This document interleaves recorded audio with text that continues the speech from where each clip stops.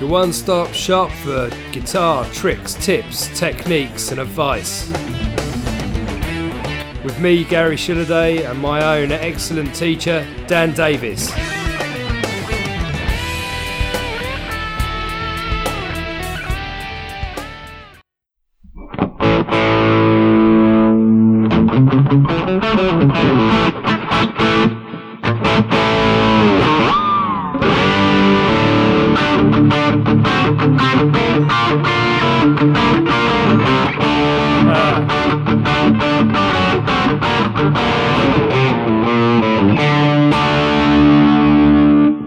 Hey there, Dan. How are you doing?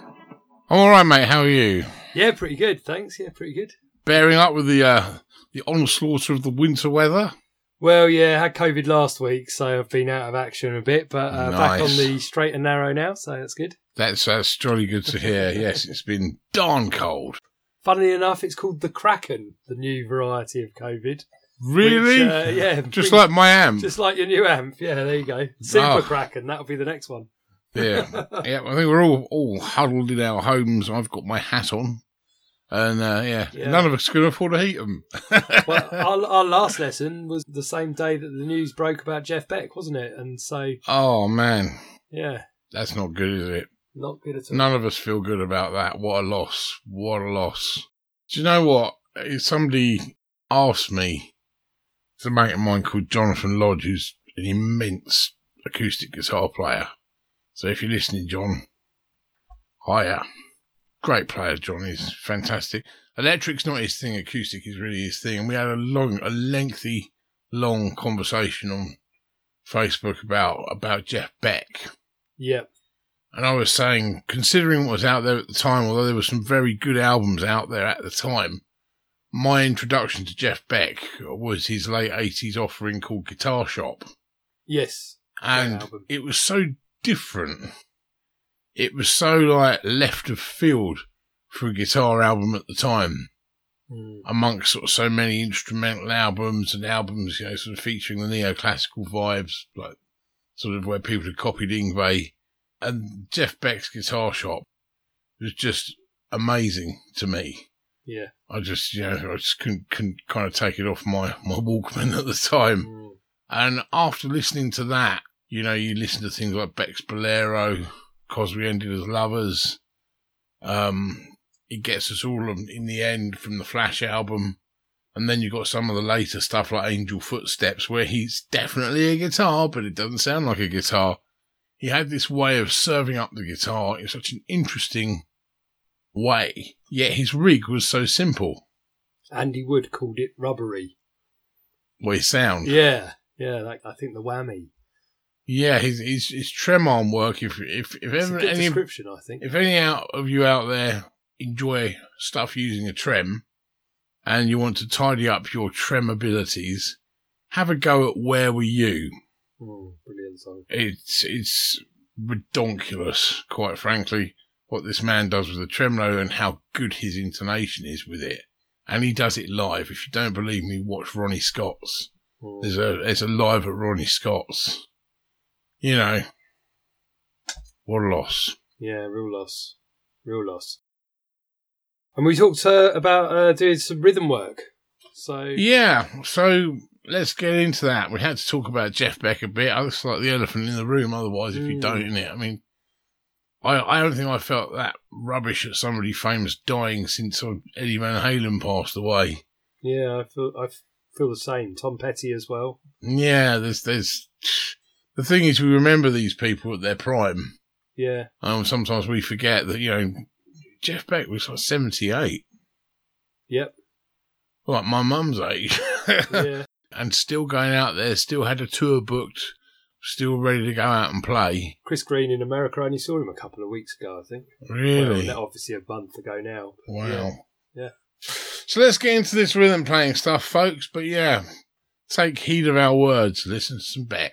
Yeah, definitely. Do it. What were you planning? Well, I think our discussions sort of before, we were thinking of talking about rhythm. Yes. Seeing as this is where us guitarists spend 80% of our time or more. We spend a load of time working on solos, and we all do it. Yeah. But actually, rhythm playing is one of those things that often gets left behind. And rhythm playing covers a multitude of things as far as I'm concerned. Yeah. From great riffs down to interesting chords. How you might sort of read a rhythm, I know is something you've been working on recently. Yeah. And maybe for the benefit of folks out there, would it benefit us to engage in a little light theory to start with, do you think? Yeah, I think that's a good plan. Been working through a program called Earmaster.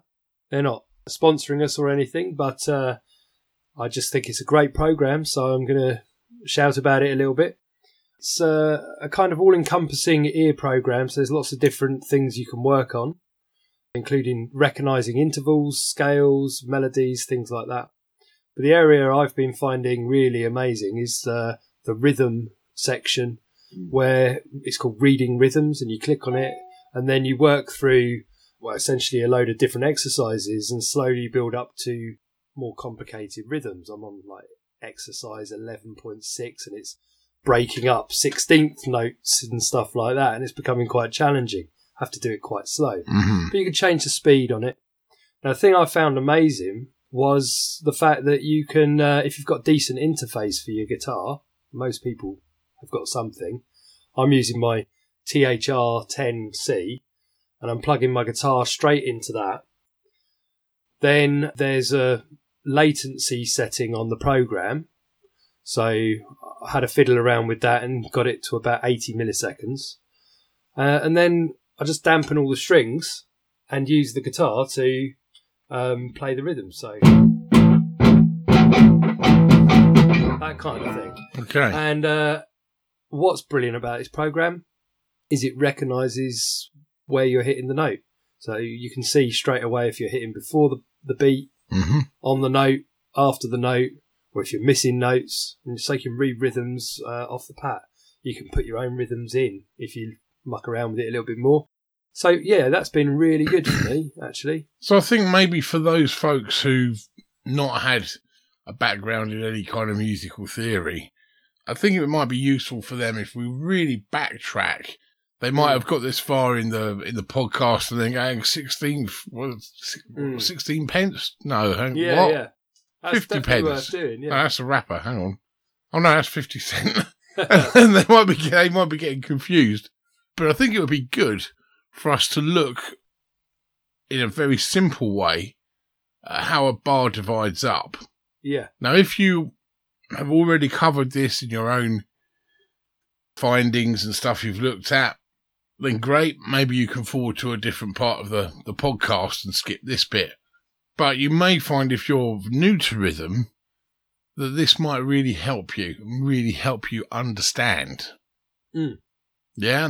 So would you mind if I gave a quick No, definitely not. example? Yeah. Maybe we'll have some demonstrations in there, let's see, of how things break down. Okay.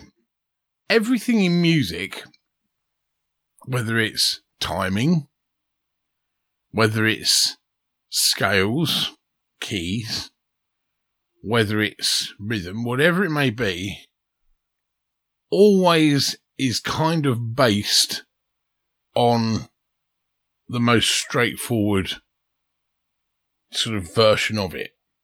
Let me explain what I mean by that.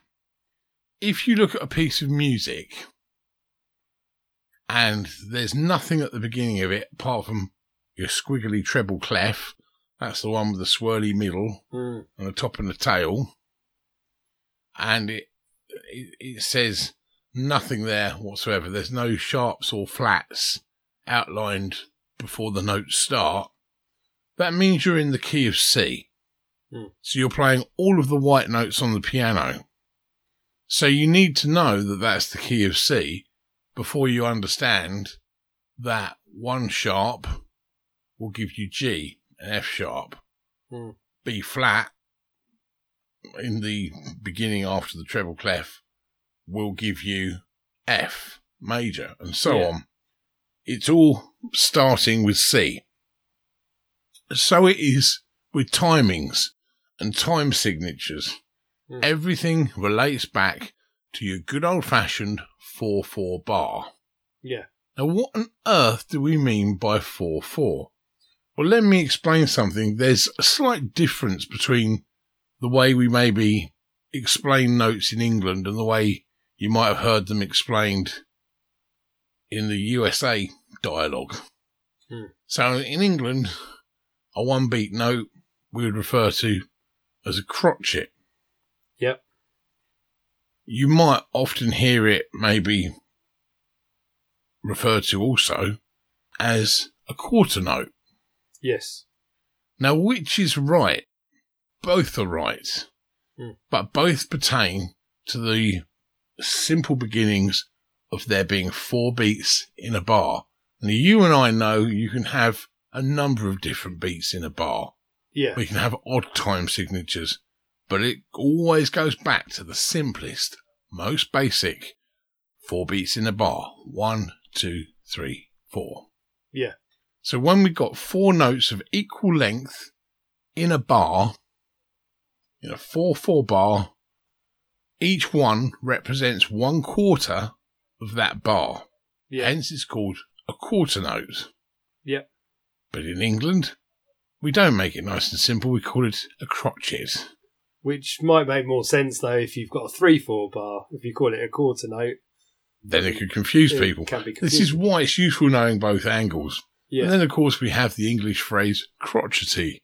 Yes. Meaning irritated. It's an irritated note. Or crotch. Well, no. Crotchet. Warned Gary before. So, that'd be a 1-beat note, a quarter note. Yeah. Now, if we go up to the next division, we're always going to divide evenly. Yeah. And it's always going to be divisible by 4. Yeah. So if we divide 4 notes in half, and we have the same 4 beats in the bar, but each note is now worth half a beat, we've got double the amount of notes in the bar, but they don't last as long. Yeah. So we've now got 8 half beats. Yeah. These are referred to as quavers, or 8th note. So if I was doing a 4/4 bar, it would look something like this. So a 4/4 bar, like this. If I'm still in a 4/4 bar, but we divided the notes in half, so they're 8th notes, it's like this. Yeah. The bar length has remained the same. Yeah. The amount of notes has doubled because we have halved each one, and the time of each note has reduced. Yeah. We can then do the same again. So we take a quarter note, so a 1-beat note, and we divide it again. So we get semiquavers.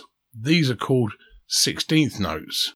Yep. So that means each 1-beat note is divisible by 4. Well, here's quarter notes. Here's 8th notes. Here's 16th notes. Yep. Okay. Now, these are the basic mechanics of rhythm. Now, you can obviously get faster things like a flick of the wrist as far as the guitarist is concerned, where you might get 30-second notes. Yeah, yeah. So this is now cramming an awful lot. 8 notes into the space of 1 beat. Quarter note, yeah. 32 notes into a bar. Yeah. So, I mean, a bar of that sort of speed, you're virtually tremolo picking out. Yeah. So what a rhythm basically is any kind of division of our note. These are the basics. So remember that you can have notes which are played staccato. Yeah. So they are the same length, but they are clipped off. So instead of this, you get... Yep. There's almost a little pause after each one. Yeah. So you can get staccato notes. In music, you'd have rests written out to describe that, wouldn't you? Or you might say staccato. Staccato is a dot above the notes. Yeah.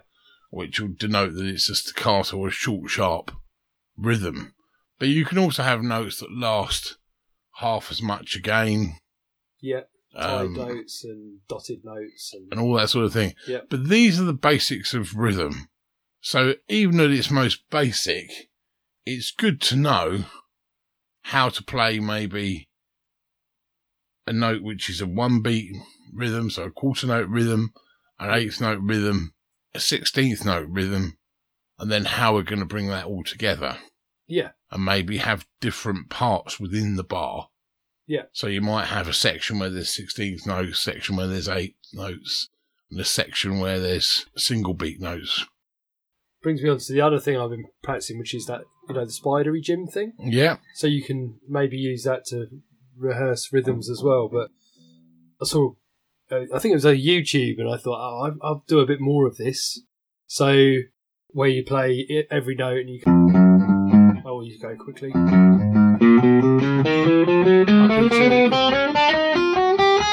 But then there's actually, for every 2 fingers, there's 2 last fingers as well. So there's a number of patterns that you can do, and I've been trying to play the whole thing and stuff. But that's quite a good way of practicing rhythms as well, because you can stick a metronome on and rehearse tension or something like that, but practice rhythm at the same time. Yeah.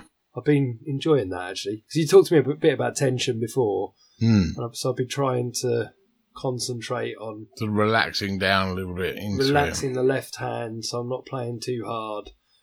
And it seemed like playing something repetitive like what they call it, the Spider Jim, I think, don't they, out there, was a good way of doing that. Mm-hmm. And then I can keep the rhythm focus as well. Does that make sense, all of that? Yeah. Yeah, cool. So where do our funky rhythms come from? And our reggae rhythms? Offbeats. Right. So what's an offbeat? It's a beat having a bad day. Exactly. I don't want to play. Right. An offbeat is a beat which falls in between the beats. Oh, it's hard work, isn't it? Confused.com. Yeah. So what we mean by that is, let's say we've got our 4 quarter notes in the bar. 1, 2, 3, 4. Which I can play if you like. Please do. So 1, 2. Right. Now we're going to add something in between each beat to help us count. We're going to add an and. Yep. So essentially we're counting twice for each beat. We're going to 1 and 2 and 3 and 4 and. Do you want me to play the and? Please do. 1 and 2 and 3 and 4 and. Now when you're playing on the offbeat, what it basically means is you're playing on the beat which is in between the beat. Yeah. Which sounds very confusing. So you're playing on the and rather than the 1, 2, 3, 4. Yeah. For example, say I'm going to use real chords and everything. Yeah. Say I had 4 chords in a bar. I can play on the beat. Yeah. I can play off the beat.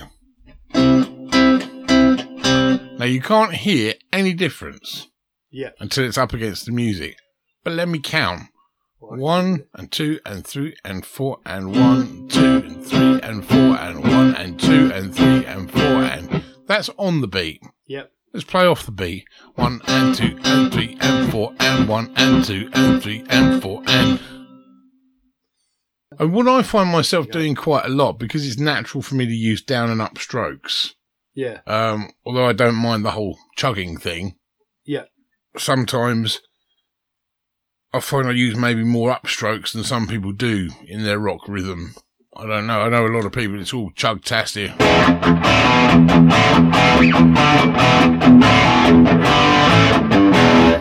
Whereas I know if I've got something maybe more fast or more complex to play, I'll use down and up.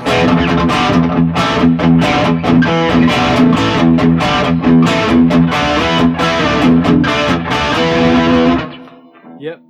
So what you can do, let's say your downbeats at a moderate pace there are literally downstrokes.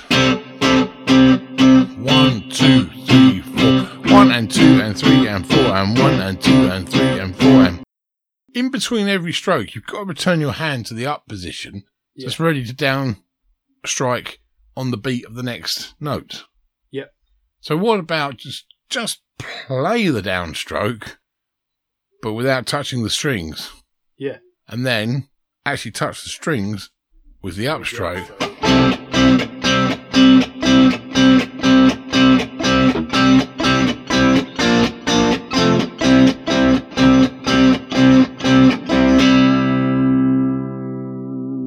some of it will obviously depend on the sound you want. If you're playing reggae, for instance, you might find you like the sound of those high strings. You might like the sound of going up.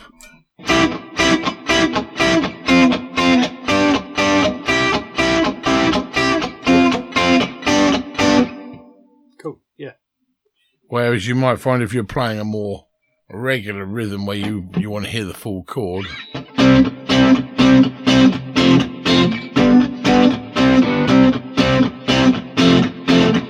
I'm just playing C, F and G there. I was actually using all downstrokes. Again, I had a faux stroke followed by one where you can hear the chord.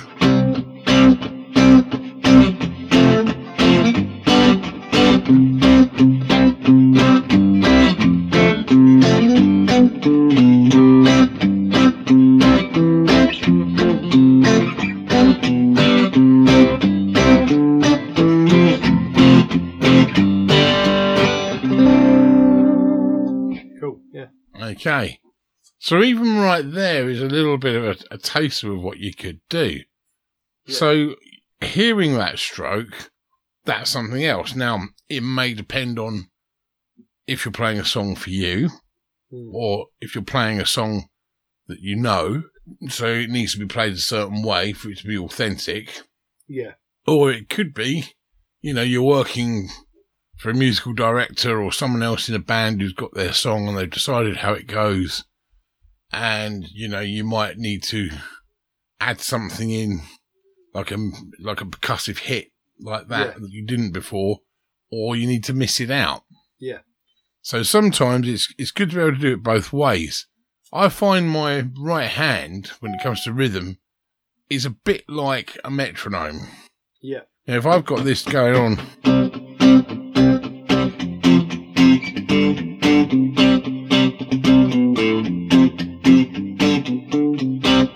this is a constant. It's just what I choose to actually hold down in the chord department so I can hear. Now, I could do it and I could miss out those in-between mutes.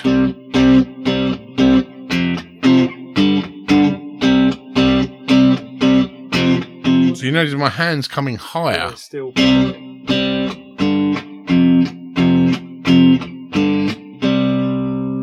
And sort of missing the strings entirely to sort of save us hearing that in between. Yeah. So you can devise your exercises at home really, really easily, or you could use something like your ear training program. Yeah.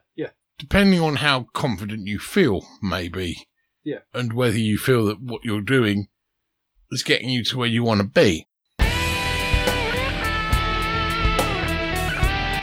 Stay tuned for more episodes, jams, improvisation ideas and well-informed thoughts about amps, pedals and guitar tone. If you enjoy this podcast, leave us a review on iTunes, find us on SoundCloud or see our website on tunein-toneup.com. Here you'll find show notes, tabs and further research and resources. It's also a good place to get in touch. We hope you're finding these lessons as interesting and as useful as I do, and if you have any suggestions, we'd love to hear them.